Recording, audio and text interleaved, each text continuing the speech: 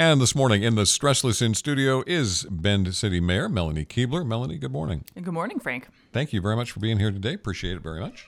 So I wanted to ask you about a couple of things in hindsight, going back just a few days this week, stories that we have covered. One was the confab, the conference between Bend and Redmond. City officials got together. Tell me about how that came about, and then what do you think was accomplished with it? Yeah, really exciting to get together with our colleagues in the Redmond City Council. And we heard from Mayor Ed Fitch that hasn't happened in any capacity in probably 40 years. So excited to get together with them for the first time. That came out of some conversations that I had early on this year. Met with Ed Fitch early on in the year to see how we could work together. And we floated this idea of a joint meeting, and I think it went really well. We have a lot of similar issues in our communities, and we know that what we do in Bend affects Redmond and vice versa. So it was great to get together and talk with everybody about that. Common issues. Do you have common solutions, or are the solutions different for each city? Well, one issue where we have to work together on solutions is definitely homelessness, because we know folks maybe move from different city to city. If they're living outside of Bend or Redmond and they are displaced, they could come into either Bend or Redmond. So that's part of that more regional approach that we've been taking with the Coordinated Houseless Response Office.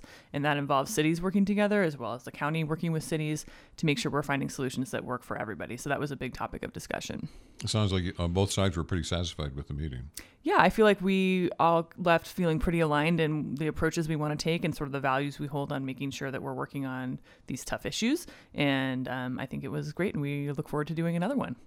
Something else happened in just earlier this week is the National Night Out. And I know all local communities, that's where law enforcement comes out and you get to know them without having to be in trouble. Right. Yeah, a friendly community event. It was going on both in Bend and Redmond at the same night, and both events were really well attended. I know our police chief, Mike Krantz, said they may have had 600 to 700 people at the Bend High spot where they were hosting an event. It was kind of like a community fair, but you also got to do a dunk tank with your police chief and your fire chief if you wanted to.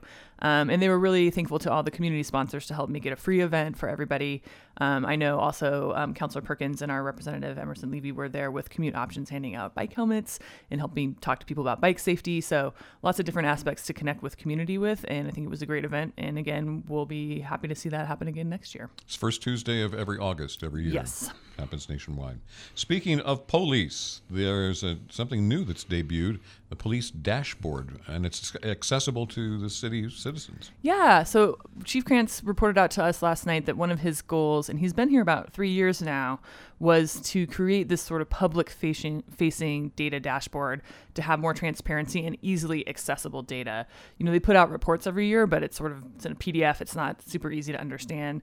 Now you can go to our dashboard, and it will show you types of calls, how many calls they're receiving in the past few years, where those calls are happening, and you can actually take a map and highlight your neighborhood to see generally where calls are happening, and also, for instance, how many times and where they've deployed a drone in their work. There's a map for that. And there's also some representation of data about mental health calls and how those are being responded to.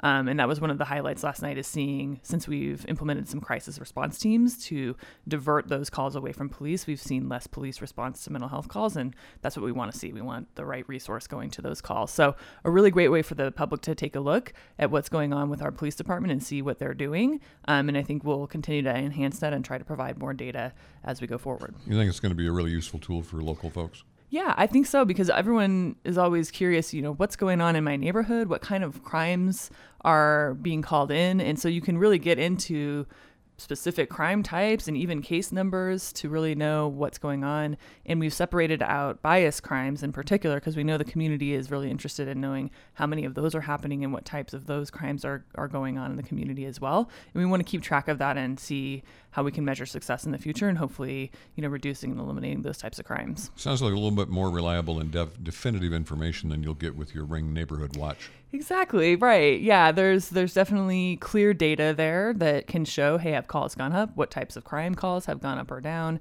And so it's a great reference for people in the community. All right. Staying with, law enforcement, municipal court program. What is that all about? Yeah, so we had our municipal court Judge Rocco, who has been with us for about a year. And she has done a great job stepping into that role. Our municipal court, they take mostly traffic tickets, occasionally some other non-criminal tickets, and they don't do any misdemeanors or criminal cases.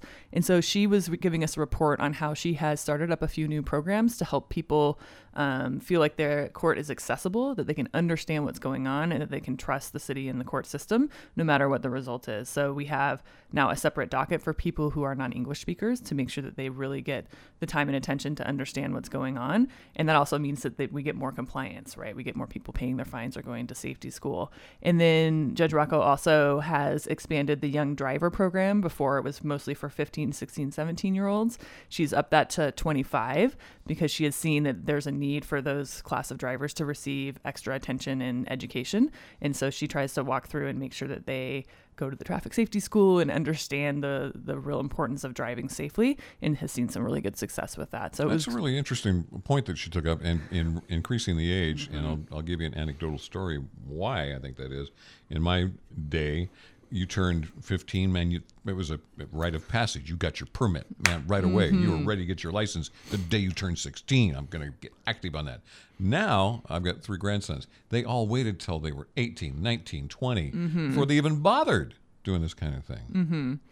Do you see that? Yeah, I think that's true. And I think she also pointed out there's not really much mandated education before you go get your license. I mean, you have to pass the test, but there's not a lot of courses you are required to take. So folks in that category are just pretty inexperienced and sometimes maybe don't know all the rules of the road or some of the best ways to drive on ice and snow. That was one of her examples.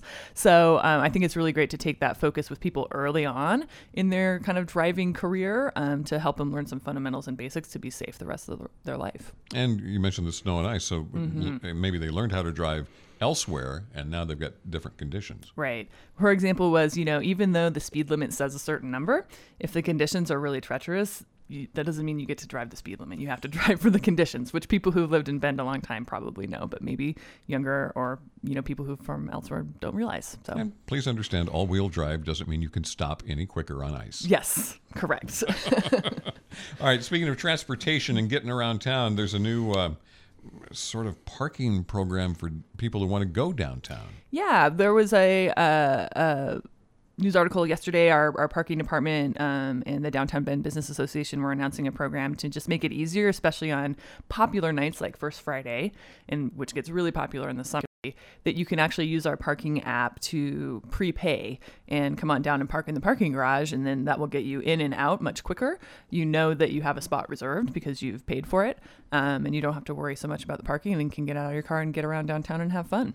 All right, so look for that to be coming soon, and new ways to do that. I know it's no fun to have to try to look for a parking spot and then take something and be there a little too long and longer than you should be. We want the parking experience to be easy so that you can go enjoy the rest of your time downtown. That's the point. Yes. Okay. So we're into August, busy time. Of course, obviously every month is a busy month with tourism, but this is one of our bigger months of the year. Mm-hmm. What's on your docket till the next time we see you coming up after the Labor Day? We will have an update at our next August meeting about the legislative session that just happened. Some of the things that, some priorities that we had that we'll hear from our lobbyists and from hopefully our representatives, what passed and what didn't pass, and then what to look forward to in the next session.